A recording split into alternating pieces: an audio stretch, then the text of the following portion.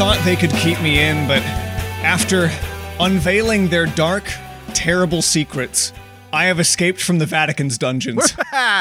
They were getting real pissed with the Saint content. They really were, and I think they tolerated it right up until I dished on the Chronovisor. I was stuck in the papal archives for what felt like 7 months. And if I'm not mistaken, looking at my clock, it actually has been 7 months.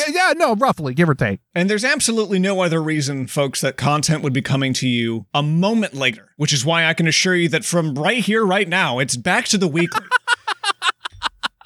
Not before we do a little send off to the latest Cock and Bull season on Godly Matters, because I found something that the church doesn't want you to know. Oh. And I would love nothing more than to finally delete the folder that's been sitting in my Chrome tab for the last few months full of research, because I hate what I've named it. This is the Cock and Bull Podcast, a weekly comedy and history thing. I am your primary host, Spencer, and with me is your equally primary host, Nathan. I was wondering what my role was going to be on this, and I really thought you were going to skip to tertiary, and that worried me. Nah, I faked you out. I have nothing but the utmost respect for my co-host on this show. Nathan, do you feel like we've forgotten how to do this? I don't know what you're talking about. This feels completely natural. There is nothing going on here. This is a show just like falling off a bike where we just talk to each other about banal current events. Correct? That's what we do here. That's this one. Yep, that's the one. Okay, that's the one. All right. And I hope you've come prepared, right? You brought all your articles and I do. I have lots of very, very sensible middle ground opinions relating to economic policy in the United States. Absolutely. Probably something to do with, the state of minimum wage, maybe current labor shortage, I think they're calling it. Throw that out the fucking window, because Nathan, we're going to talk about relics. What? I thought we were done with the God trip. No, actually, we have to do a send-off. We have to do a send-off. Okay. Peace. All right. I have to stick it to the Pope on my way out. Now that I've lost my faith again.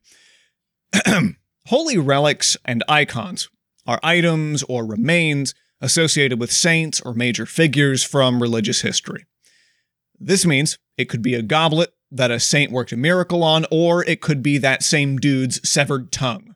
The morbidity scale is wildly scattered. This I know a thing or two about relics. I've played MMO RPGs, so I'm familiar with a relic here. I have to imagine that the cup has different relic stats than the tongue. They must have different. This is like a roguelike where I'm getting different ability combinations depending on which part of them I got. You are absolutely on the sliding scale of like uncommon to legendary. Your tongue is going to be on the legendary status, I would say. I would hope so. The body part, because you're touching the body part. It's one thing to have like the napkin that Ryan Reynolds licked. It's another thing to have Ryan's tongue in the room. You know what I'm saying? I would think so. I hate that I went to tongues twice in this example, actually. Some of the first relics could be found back in ancient Greece among what were called hero cults. Hero's original translation dates back to that very subject, a hero being a demigod, the mortal offspring of a god. Hero cults in ancient Greece centered around relics, such as swords, spears, shields, other accoutrements associated with Hercules, Perseus, Zagreus, whatever. They weren't thought to have healing powers, or really any power that could be derived by the wielder. Rather, it was a protective charm meant to ward off evil or act as some kind of guardian for the temple or greater region that it inhabited. And then you get to the Catholics. Oh, good. Known for not fucking anything up or making it weird. Not in the slightest. Their connotation is a little bit different in Christian history. First, they are heavily married with the persecution of governments upon religions, which makes sense considering that relics are usually attributed to people who got martyred by the government for being way too cool at sleepovers. Relics as a whole were even outlawed by the Byzantine Empire for some 80 years by Leo III, and then when he passed, the Orthodox Church and the Catholic Church met in the Second Council of Nicaea? Yeah, Nicaea sounds right. Specifically to nail down whether or not relics were cool again. And you know shit's important when those two are breaking bread. Oh yeah, no. If you get them all in the same room together, there's a George R.R. Martin like chance that something's going to go horribly wrong. In their own ruling, relics were important so that people would be able to worship and venerate people rather than objects, which I think goes back to that whole no false idols thing. And it seems to be one of their things that they're hung up about. Yeah, they don't want the ideas and teachings to be boiled down to statues and stained glass portraits because it eventually detaches the idea from any real world example, which teach their own, obviously. But to me, that's just like saying religion has no object permanence. No, and you're going to forget Jesus was real if you can't see his toes. I was just about to say, if I don't see Jesus, I assume, much like a toddler, that you have taken him away from me and he will never be back forever, and therefore I will act accordingly. Don't tell our grandmother. And hey, maybe that's got some truth to it. I don't believe a lot of things I can't tangibly see. Then again, I also don't believe that those are the toes of whoever you're claiming they are, Mr. Priest. Yeah, that seems to be there seems to be a pretty easy market for making relics out there. There very much is. It's not hard to be skeptical when there are so many conflicting relics. Example, St. Thomas of Aquin died in 1274, and his body was literally butchered for relics to be sent all over the goddamn place. Just imagine. Just all the monks were... You're an organ donor. No, not that way. Not that way. Incidentally, we ended up with two cities, Preverne and Toulouse, claiming to have his skull on display. Well, no, that's perfectly logical. The thing they didn't tell you about St. Thomas of Aquin is that he is, in fact, a dual-headed monstrosity, sort of like a Cerberus situation. He's a demogorgon.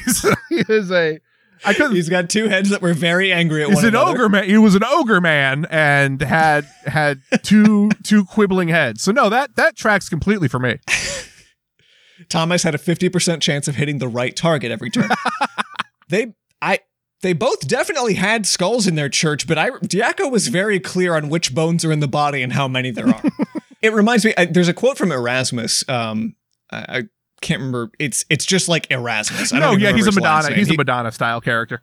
Who said that you could construct an entire church out of all of the pieces of wood that weirdos claimed to have been from the crucifix.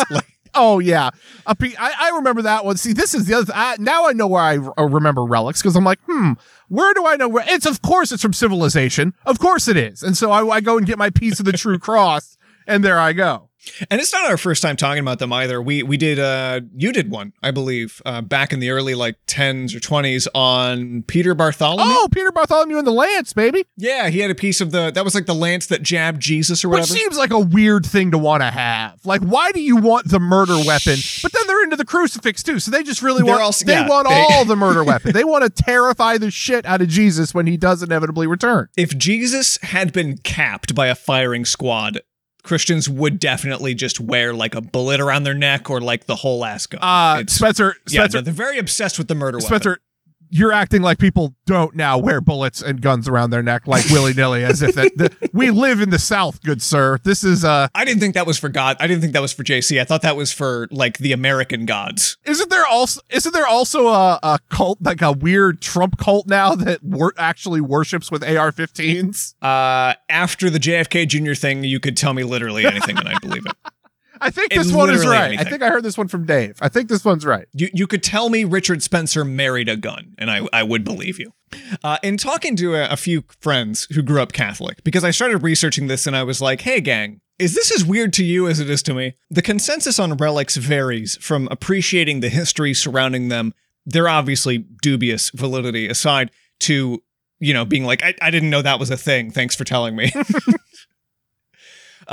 Which is mind-boggling to me, because if I had been raised Catholic, if I had gone to more than 3 Catholic churches in my entire life, all I would have been doing was extracurricular work on so whose bones are in there? What's the story there? What bones we got? Is it like a finger bone? Is it like a clavicle? Is it, did we get Jesus' dick? Did we get the dick? I'm just saying, where's God's dick? God's Show dick? me. Cowards. That's the armed robbery the priest never imagined. Where's the cock? It's not a guaranteed staple of modern churches, actually. In fact, it seems to have fallen out of fashion somewhere in the last 1,300 years, if you can believe it. If you're curious, I'd encourage all Catholics to go to your local priests and ask what's in the spooky bone table. Because the key is confidence. It's all about how you ask. So you're saying that's how you get into the bone fraternity. You're saying after 1,300 years, all these rotting body parts just finally went away? If that was part of the issue, I would have said it was weird to have them after like even 400 years. But I mean, I don't know when bones just stop being there. I assume after a certain number of years, it just stops. All I know is rules for bones in the ground and bones that are kept in bone tables. They're not the same. I'm assuming a bone table is not like a humidor for bones. I don't think they built it a nice little climate-controlled environment to live in. They didn't even poke holes in the goddamn thing. I put a bug in a jar. I poke holes. I have some common decency, for God's sakes. I don't think there was anything in there. I think they just threw it in a box and called it a day. I'm pretty sure a humidor for bones is an Ed Gein biography title. But with that little set dressing out of the way, Nate, let's actually dive into the episode. Let's get into today's story. That wasn't the story? We're still starting? No, we are still starting. Oh, Lord. On December 25th, year, wait for it, 800. 800? Of the Common Era. Of the 800 CE. All right. So we are officially celebrating Jesus' birthday, not before his birthday. We're good to go. Charlemagne, otherwise known as Charles the Great, stepped into the halls of St. Peter's Basilica in Rome. Charlemagne, up to this point, has been quite a busy man. For 32 years, he devoted himself to his father's goal of defending the papacy by means of uniting Europe through killing. Yeah, a lot of killing. Like his father before him, Charlemagne picked up right where Daddy left off and engulfed Saxony to the north, Bavaria and Carinthia to the east, and the Lombards and the Spanish March to his south. And don't get it twisted, that is a lot of goddamn land, but he was pretty serious about actually doing it in the name of a Christian god. Those that he defeated were given an ultimatum, usually. Convert to Christianity, or die. That seems like a pretty easy pick right there. Doesn't it? Die. Holy shit, life sucked back then. Yeah. Just end it. I'm afraid of the sun every day. Kill me. What are you talking about? You say I have the choice to keep doing this for like 30 years or just not? Fuck it. Whoa. 30 years? Give me that. I'll do it. In the 1100s, 30 years. Oh, you're doubling this man's lifespan. So needless to say, those godly demographics are shooting way the fuck up. Both Charlemagne and his father had been staunch allies of the papacy. His father had gifted the Pope the lands surrounding Rome, thereby making the papacy a fiefdom and laying the way for the Vatican to be a nation-state. Then, in Charlemagne's reign, the king's royal guard defended Pope Leo III from a gang of attackers, papal rivals who had tried to pin him down and cut out his eyes and tongue. Whoa, hello. Going full Princess Bride on this man. Their motive was allegedly to render him physically unfit for the papacy. You could just kill him. You could just kill him. Why? Why do you need him to be incapacitated but not dead? Why? Give me a reason. Well, that God would not want you to kill. They have kind of a Batman rule. I was just about to say, so they can horribly disfigure and maim, but killing, that's wrong. No. That is a bridge too far. He's the Pope, after all. Have some respect. Let him live his life out as a blind mute cripple. Not long after Charlemagne's guards rushed to save the man's life, the king was summoned to St. Peter's Basilica on Christmas Day in the year 800, where none other than Pope Leo III would crown him emperor. Yeah. And that's a fairly big deal, because up to this point, there had not been an emperor in these parts for quite a minute now. A hot second. He would be the first Western Roman emperor in nearly half a millennia. And that's thanks for saving my life. Not a bad You get to be the emperor now. Not a bad gift. Not a bad gift at all. But while Pope Leo III had gifted Charlemagne the crown, Charlemagne had a gift for Leo. A heavily jeweled handbox. Nate, you want to guess what was in the handbox?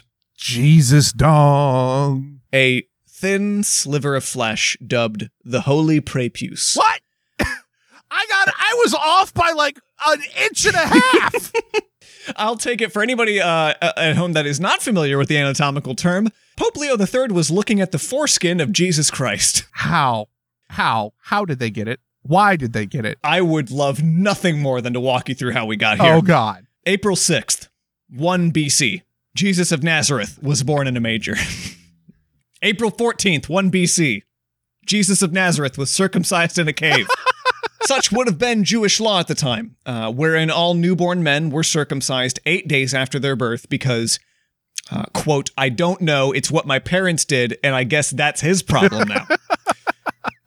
At least I'm pretty sure that is what the law said. The paper was very old, quite wrinkly. I mean, as someone that has had a male child, yeah, that's how the conversation goes. You're pretty close. Also, I can't read Hebrew. I had to guess. Come on, Google Translate that. The New Testament very briefly touches on JC's circumcision in Luke 2:21, but it's of no benefit. Spencer, you are what? No, you're about to plow right through that sentence. They discuss Jesus' circumcision in the Bible. They really do. It's very there and done, though. It's just... That's far more than there should have been! They had to establish that he was very Jewish. They had to really lay that in, that they followed all the rules. I don't know why. Nathan, I guess having done dozens of pages of research on this, I guess I took for granted how fucking weird it is that they even mentioned it in the first place. Thank you! Burying the goddamn lead. It does, however, neglect to say where they put the holy prepuce when they were done. So that's of no use to us. That doesn't help. That doesn't help at all. So the next best resource for the holy circumcision is the Syriac Infancy Gospel. It's an apocryphal manuscript concerning the earliest years of Christ. The oldest surviving copies dating back to the early 13th century in northern Iraq. And the original is believed to have come from as early as the 6th century. Since these are from the New Testament Apocrypha, though, they are not biblical canon. I do love the fact that there's Bible canon. In case you're curious, then, what a non-canon Bible story looks like, it touches on some of the boyhood miracles of kid Jesus. such as his diaper of healing, and how... It was a Fox animation special. His baby sweat could cure leprosy, apparently. Diaper of healing. But it's in this non-canonical passage that we're given just a few precious deets on the old cave snip. Quote, and when the time of his circumcision was come, namely the 8th day on which the law commanded the child to be circumcised, they circumcised him in a cave. And the old Hebrew woman took the foreskin, others say she took the navel string, in parentheses, and preserved it in an alabaster box of old oil of spikenard. Just an aside here, that's basically an essential oil from like the honeysuckle family or something. Why? But Spencer, why? She had a portent. She had a good feeling about it. Investing. What's the harm? You know? I mean, it makes more sense than an NFT. So yeah, no, I'll go with it. This was her being a bit of a bad bitch. She was breaking the rules because Jewish tradition is you're supposed to bury it afterwards. But instead, she was like, no, this one's a keeper. Have you seen this thing? So she is breaking the law to hold on to Jesus's dick skin. Yes, indeed she is. Cool. And she had a son who was a druggist, to whom she said, quote, take heed, thou sell not this alabaster box of spikenard ointment, although thou shouldest be offered 300 pence for it. I assume that's a lot of money. Thank you, because I did spend a minute trying to figure it out, and the only estimate I've seen for like $21 is that's like $20,000. Not bad.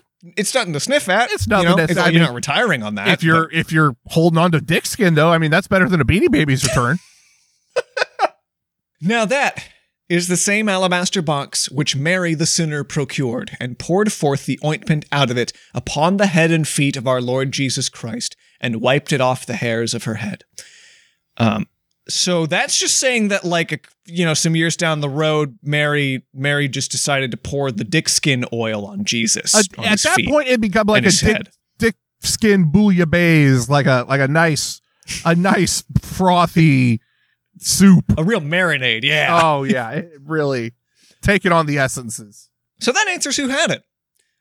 Mary. Mary had it. But if you want any further whereabouts for the next 800 years, you are sorely out of luck. There are two stories as to how it came to Charlemagne's possession, though.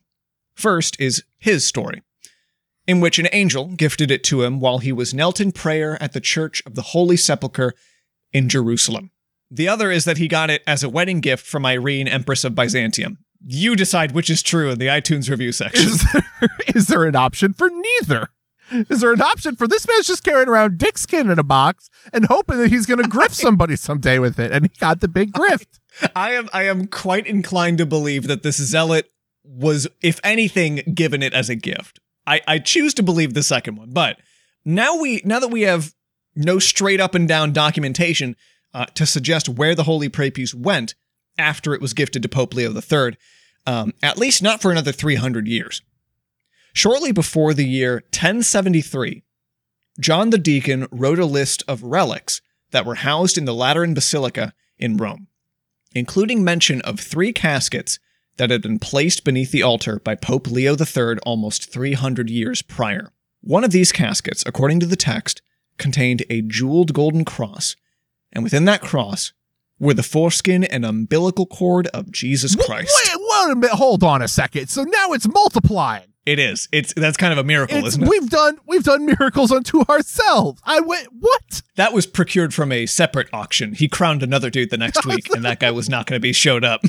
I would love to read you this little like papal archive of all the relics in the church, because quote, "This celebrated place flourishes in our time, like the holy inner house for the Jewish people. The circumcised flesh of Christ, the glorious sandals, the precious section of the umbilical cord flourish here. Part of the veil of the Mother of God, and of the dear hair, and the milk that you, Christ, sucked from the sacred breasts." I'm not done. You need to be. Here is the sacred bread of the Last Supper, and the shoulder of Matthew, and the garment of the Baptist with the chin of Bartholomew. Here are the heads of Saint Euphemia and of Saint Agnes. Here are the heads of Peter and Paul and part of the Holy Cross. Many precious relics kept here together with these. Here's 3 saint skulls and a piece of wood. I'm pretty sure that was 4 heads. Total. 5 heads. Agnes, Peter, Paul, Bartholomew. The whole. Gotta count Bartholomew's chin. Gotta count his chin. Matthew's shoulder. When Matthew's shoulder, everything else is pretty normal up to there, and then Matthew's shoulder gets thrown in, and the whole thing goes to hell. I love the perspective piece in there, and the milk that you, Christ, sucked from the sacred breasts. Like, you remember. You know. So where were we? 1073. 1073? 300 years later, that is the first piece of documentation that claims to know where the holy prepuce is stored. Unless there were more holy foreskins in other churches. Oh, no. We're going to have a dick. Have we considered? We're going to have a dick skin off. I mean, I don't know. Maybe Jesus was super hung, so there was lots of foreskin to go around. I don't know. One American journalist, David Farley, estimated that there were anywhere from 8 to 12, 14, even 18 holy foreskins in various European towns during the Middle Ages. And I would just love to name all of those towns for you now, but I think if I get that many names wrong consecutively, I will have my passport revoked. So I'll save you some time and get to the best part, which is that there were 2 of them in the same town. Crosstown rivals. Auvergne of central France. One of the most famous of these holy foreskins arrived in Antwerp in Brabant in 1100 as a gift from King Baldwin I of Jerusalem. He claimed to have purchased it in the Holy Land during the First Crusade. Just a dickskin peddler. Just a guy going, "Hey, you are not gonna believe what I've got for you today, Mr. High Roller." Wow. Can I interest you in Jesus Dick? I've also got a shoulder of Matthew. Just them bastards got the other one, but that one was allegedly the subject of a number of miracles, including one particular mass. I think it was a Christmas mass. When the cloth draped over the altar in which it was stored inexplicably bore 3 tiny blood droplets. No explanation for that one. It just had to be the foreskin that was in the altar. That one would later be stolen, but would purportedly be found hidden within a reliquary in the wall of the church hundreds of years later. Guys, Jesus foreskin's banging through the walls. It's like the telltale. It's like the telltale dick. It's here in the wall. And I already took a stab at one conqueror, so why don't we talk about King Henry V? Having just taken over a large swath of France, Henry had heard a rumor in 1421 that one of his new villages, Chartres, possessed an object of great power. Fucked up in the way that all things were in the 15th century, Henry had taken the French king's daughter for a wife after winning the war, Catherine of Valois, and the two were already pregnant with their first child when Henry had heard the news of this great miracle product. But it was purported that this artifact could ease the suffering of women in childbirth, thanks to its magically sweet aroma. Yeah. So King Henry stuck an ancient foreskin in the room while his prisoner wife gave birth, and so was born a healthy King Henry VI. God, please tell me no. Who would go on to be the youngest king of England just 9 months later when his dad died of dysentery. I blame the dysentery on you bringing random untreated body parts into the birthing chamber. Henry V was apparently quite reluctant to give it back after his son was born. Apparently, it just smelled too good. It's mine now. This is my dick box. My point here, at this leg of our story, is that we had quite a few foreskins floating around Europe in the medieval era. How, Nathan, could we ever be certain which one was the real deal? Dick off? It's like a chili cook-off, but with... What does that look like? With dicks. Are you saying the Pope comes in and just does a taste test on all of them? That doesn't seem right. Yes, that's exactly what I'm... Actually, it does seem right. I just thought about it. That does seem right. That seems like the only way to handle it. It became quite the talking point for a few mystics of the era. People visited with premonitions of the holy foreskin and who devoted their life's work to unraveling the mystery of its location through divine prayer. First, let's talk about St. Agnes of Blankenburg? Sure. She's from Austria. She was an eccentric for her time, having been born in 1244 in the Duchy of Austria. From the age of 7, she had already started a fast track to sainthood, sneaking the majority of her meals off to the poor and needy. By the age of 10, she, quote, craved the sacramental bread. Okay, are you sure she's not just poor in the medieval era where she just wants bread, please? Because it's the only bread I get to eat. Please let me have some bread. This kid has an obsession with the body of God. Just so hungry. Just a speck of a crumb. Wee bit. Just a crumb. I weigh 1 stone this week. Don't know if that's heavy or not anymore. It depends. They always use a different stone. You never know. It was in her late teens that she became a vegetarian nun, claiming that the body of Christ was enough meat for her. The fact that we keep talking about hog on this show is just funny. That's yeah, I'm sure it is. Wink, wink. You are reading into it correctly, Nathan. You're reading into it correctly. It was in her late teens that she began to hear voices during her church services and her own personal prayers. She said that these voices specifically came to her that she might solve spiritual mysteries. Like a Murder, She Wrote, but for ghosts? Mm-hmm. Okay. Yeah, like a little Mystery Inc., but for God mysteries. These weren't always straightforward tips that she got, though. No, the Spirit of Christ didn't meet her in the parking lot, give her, tell her follow the money. According to one of St. Agnes's spiritual advisors, she had been touched from a very early age by Christ's suffering and bloodshed by undergoing the circumcision, and she would often weep openly on the subject. Her fascination with the circumcision continued throughout her life, and she began to wonder where exactly the holy foreskin could be located when suddenly, she claimed, during one of her tantric prayers, a small bit of skin appeared on her tongue, sweet to the taste.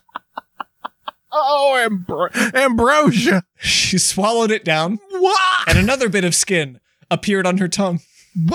Why did she why was that the instinct? And so on and so on. She continued to swallow, and then it would reappear and swallow and reappear. 100 times, she said. Took 100. Took 100. When she swallowed the foreskin, her entire body was filled with sweetness and joy and ecstasy, and revelation was given to her that the foreskin was resurrected on the same day Jesus himself had been resurrected. Zombie. So that's a thing. Zombie foreskin.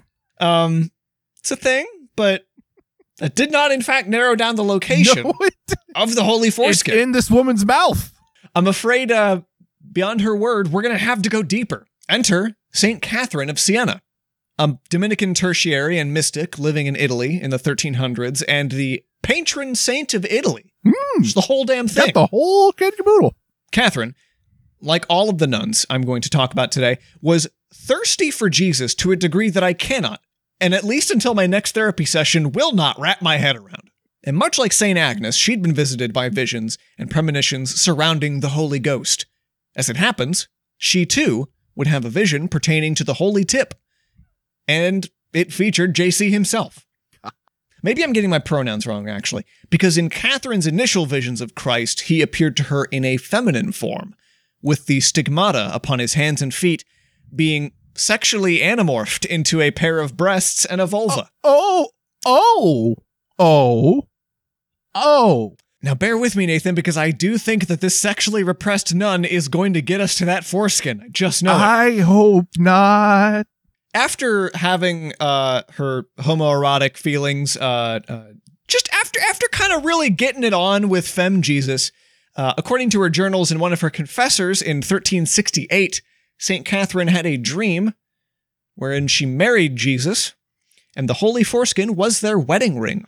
Okay. All right. Awesome. This is not Ed Gein at all again. We're back to Gein. Humidifier for bones. What's weirder than that dream is that she felt the need to admit that to someone else. Like anyone at all. She had to confess it. It was in her confessor. She had to confess it. She wrote it down, Nathan. But alas, I was wrong, because that's where it ends. We're still no closer to the holy foreskin. Damn it. So who, Nathan, could possibly narrow in on which one is the real deal? I still go with Pope Taste Test. I'd like to introduce you, instead of the dick skin off, I'd like to introduce you to my friend Birgitta Birgersdotter, also known as Bridget of Sweden. She was a royal descendant born of wealth and acclaim, married young, and became a widow by age 40 following a taxing pilgrimage with her husband. She then became a nun in service to the Third Order of St. Francis, caring for the poor and the sick. Well, in one of her tantric prayers, Bridget just so happened to have the vision of a lifetime.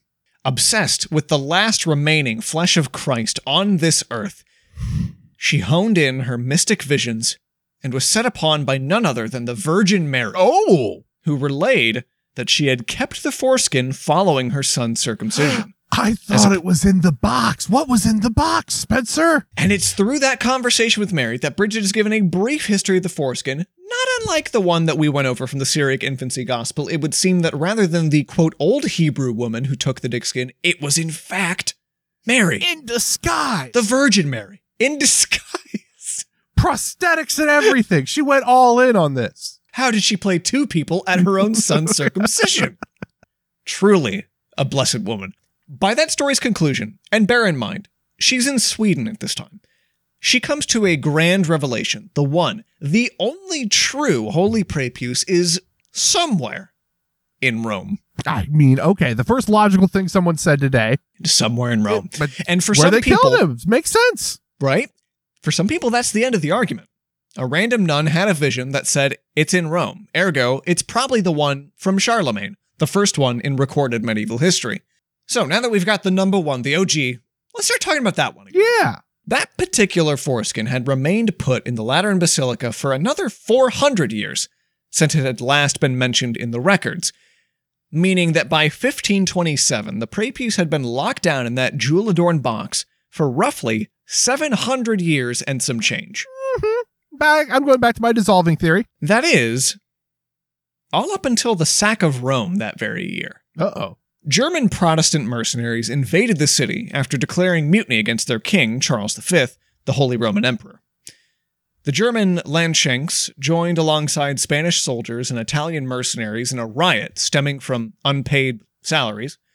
They took to the city and burned, slayed, looted everything in their path, even taking many citizens for ransom.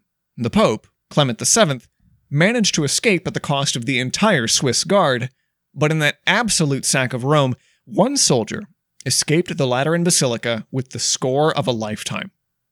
A very expensive box and a piece of dick skin. Oh my God. This soldier then escaped the city on horseback, it's believed, and fled north. I'm wondering if he ever even opened the box. Why would you? Well, I mean, you must. It's a gold box covered in jewels. Why would he have to? If anything, the man is severely disappointed if he later opens the box. I mean, it only goes downhill from there with that box, yes. It's also especially fun to imagine that he opened the box and was like, oh, he dropped a bag of very heavy jewels and was like, I got what I need. I got the ticket. Someone left some dick skin. It smells pretty good. The soldier then escaped the city on horseback, it's believed, and fled north. He made it some 47 kilometers, 30 miles, perhaps a day's ride, before he'd reached the outskirts of a village called Calcata. It's not clear whether he had any intentions of staying in the city, but whether he meant to or not, he was attacked on the roadside, presumably by bandits.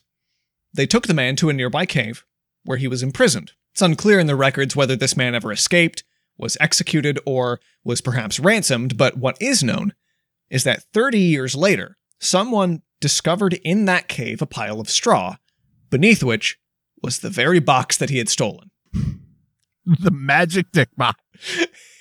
As soon as you try and get rid of it, that thing's back. Jumanji.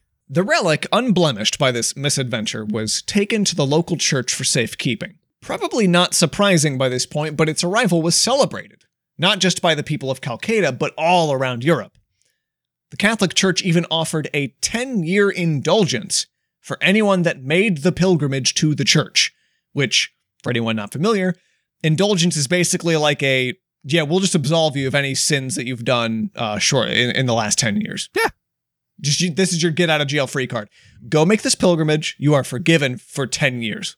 This decree from Pope Benedict XIII is still engraved in its original Latin near that church's front door. But in 1900, a fatal blow was struck. Pope Leo XIII, having been pressured by those in the Vatican to subdue the more barbaric and outlandish rituals of Catholicism, made a sweeping declaration that any and all mention of any so-called holy foreskin would be excommunicated, be they spoken or written. Oh my God. Bum, bum, bum. Which is bad news for us, because if I hadn't lost my faith, we would be done. This is it. At 87, the Cock and Bull is officially excommunicated.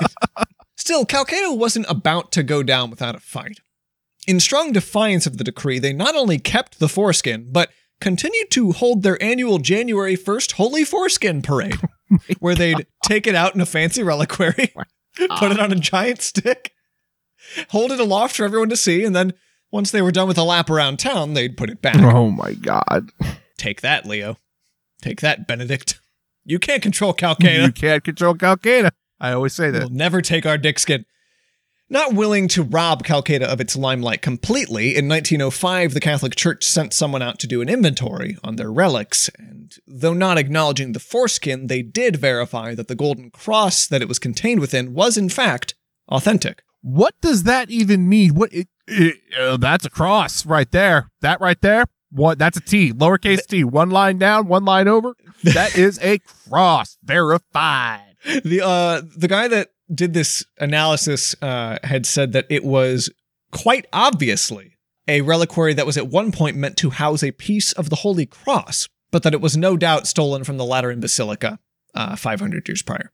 No doubt. Obviously. Definitely. No doubt. Obviously. Obvious. This has the maker's mark. And so the Holy Foreskin remained in Calcata for centuries. It became a massive tourism draw for the town, like I said, so they weren't just going to give it up. In fact, some of the villagers spitefully held to the idea that if they let their guard down for even 1 minute, Catholic Goonies were going to come in and snatch it out from them. Which is why parish priest Dario Magnani of Calcata took it upon himself to hide the reliquary in his home, rather than keep it in the church. And then they would bring it out for the January 1st parade. for the parade. I want to see the floats in that parade. I know. I want to. You don't? I do. Trust me, you don't. I do. those leathery flags flying. Just you don't. But my favorite part of it is when everyone dresses someone does Mary. For every Mary cosplayer, there is a disguised Mary cosplayer. Old Mary, old Hebrew old Mary. Hebrew woman. Yes. Everyone chucks oil on each other's heads. It's a good time. This, however, took a turn for the worse. Nothing good can last, because in 1983... Oh my God. Ronald Reagan is president. After returning from a trip, Magnani made a terrible announcement to the people of Calcutta. Quote, "This year, the holy relic will not be exposed to the devotion of the faithful. It has vanished. Sacrilegious thieves have taken it from my home." So what had happened here was, he recalls, his story anyway, is that shortly before he went on this trip, a pair of exotic foreigners had been asking about the relic. Oh no. And I think he waffled on calling them exotic, and other people in town being like they were French. But faraway lands, these aliens. They asked, "Can we see it?" And he goes, "Okay, yeah, sure. So he shows them the secret foreskin, presumably after making them blindfold and spin around a few times and then bring it to the living room. But then he comes back from the trip, and the house has been sacked, but the only valuables that were stolen was the foreskin. Get ready for this. He had reportedly kept it in a shoebox in the back of his wardrobe. Jesus Dickskin riding with a pair of Air Jordans? That's what you're telling me? A piece of God is being hidden in a shoebox. That's what I'm telling you. Right next to the pornography. Jesus.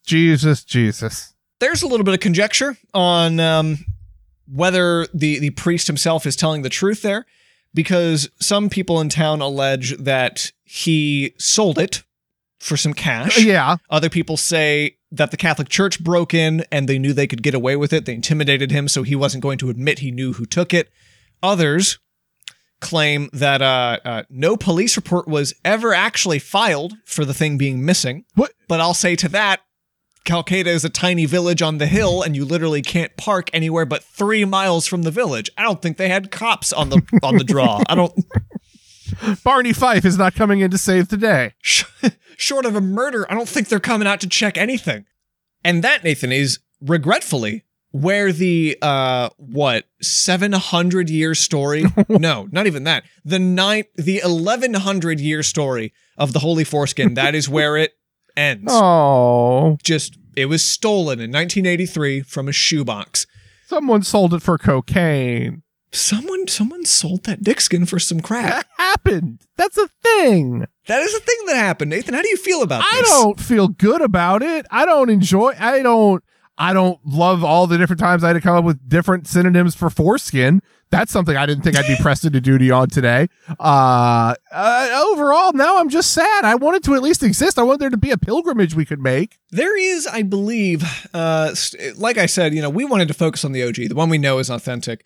For sure. But my journalist, David, his documentary ends on a very lackluster note, as all History Channel docs have to, of going to the next best thing, which is a rival claimant, where there is allegedly a holy foreskin in a little box, like a reliquary, a gold, can't see through it or anything, box that you can look at through a window.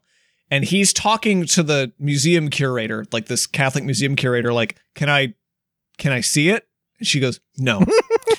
We do have to check every so often. We have to do like an inspection to make sure all these are authentic. And yes, there is still something in there, I promise you, but you can't see it. And he goes, well, then how do we know it's the foreskin of Jesus? And she goes, you just have to have faith. And then he does his fucking walk off into the sunset or some shit. But that documentary is a goddamn thrill ride. Just Google Holy Foreskin documentary. I'm not even kidding. Within the first 5 minutes, we jump to him talking to a scientist in a lab coat going, tell me about DNA. Okay, now tell me about cloning. If I had Jesus' foreskin, could we clone Jesus? And this doctor's like, absolutely. Yes, of course we could. I would be very interested in doing that, actually. Can you make arrangements? Hit me up when this is done. And so many of the other people that he interviews, he takes such an accusatory tone as if where are you hiding it? I know you have that dick skin. Don't you bogart Jesus hog. I do have to say the DNA cloning part's probably my favorite, but next to that is he goes to a relic hoarder's home. This person who has made a whole grift out of touching various relics to people's faces in his house and being like, I have cured your cancer. Congrats. Congrats. Touch the shoulder. Touch the shoulder. There you go. Now that athlete's foot's gone. And in interviewing this guy, he's like, what powers do you think the Holy Foreskin would have? And the guy's like, well, hold on. They don't have powers. I just channel God's power through them. Let's get one thing straight Let's make here. sure this is crystal clear. And the guy goes, have you found, how do you find these relics? And he goes, well, I focus, I meditate on them, I pray, and eventually their location is divulged to me, and then I procure them over time. And he goes, do you know where the foreskin is? And he goes, after a moment, let me focus. He closes his eyes, and they cut away, but I would have fucking loved to have seen how long he sits there like, Holy can't see, somewhere in Rome. Thank you guys very much for listening to this. Sources for this story were particularly hard to come by on account of the Catholic Church threatening to excommunicate anybody that mentions it. Therefore, many of the more reliable articles are unfortunately locked behind the paywall. So I had to take a look at what I could get. But I wanted to read to you now from the last page of one of those sources, a German article, 140 pages in length, probably the best titled academic article I can think of. Quote, a horrible example of free thought.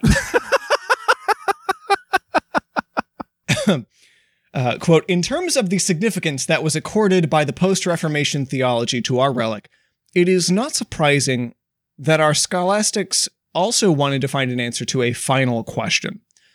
What will happen to the prepuce after the end of the world? Some believe it will return to the body of Christ, like Christ himself after the resurrection, when he was no longer subject to the process of life and the food in the stomach were assimilated in his body. Others claimed that since it did not belong to the integrity of his body, it had to be cremated. A third group believed finally that this valuable piece of skin would be kept in some part of heaven in Caecula Saculorum. End quote. And now we've reached the end of the show where I ask you all to think on that question. What happens to Jesus' foreskin when the apocalypse comes? And please submit your answers to the iTunes review section. If you think it's option 1, follow us on Twitter. Option 2, review us on iTunes. Do that too, option 1, people. In the description are links to all of our other shows, as well as a link to our tip jar where you can so generously donate to help pay for any of the many resources that the Pope is always trying to hide from me. But obviously, it goes without saying that your continued support these past several months is payment enough. We want to thank Dripless Pony Club for allowing us to use their song There Were Buffalo on the Ark off the album Cholera. And as always, thank you, fine people. We will see you soon. Bye!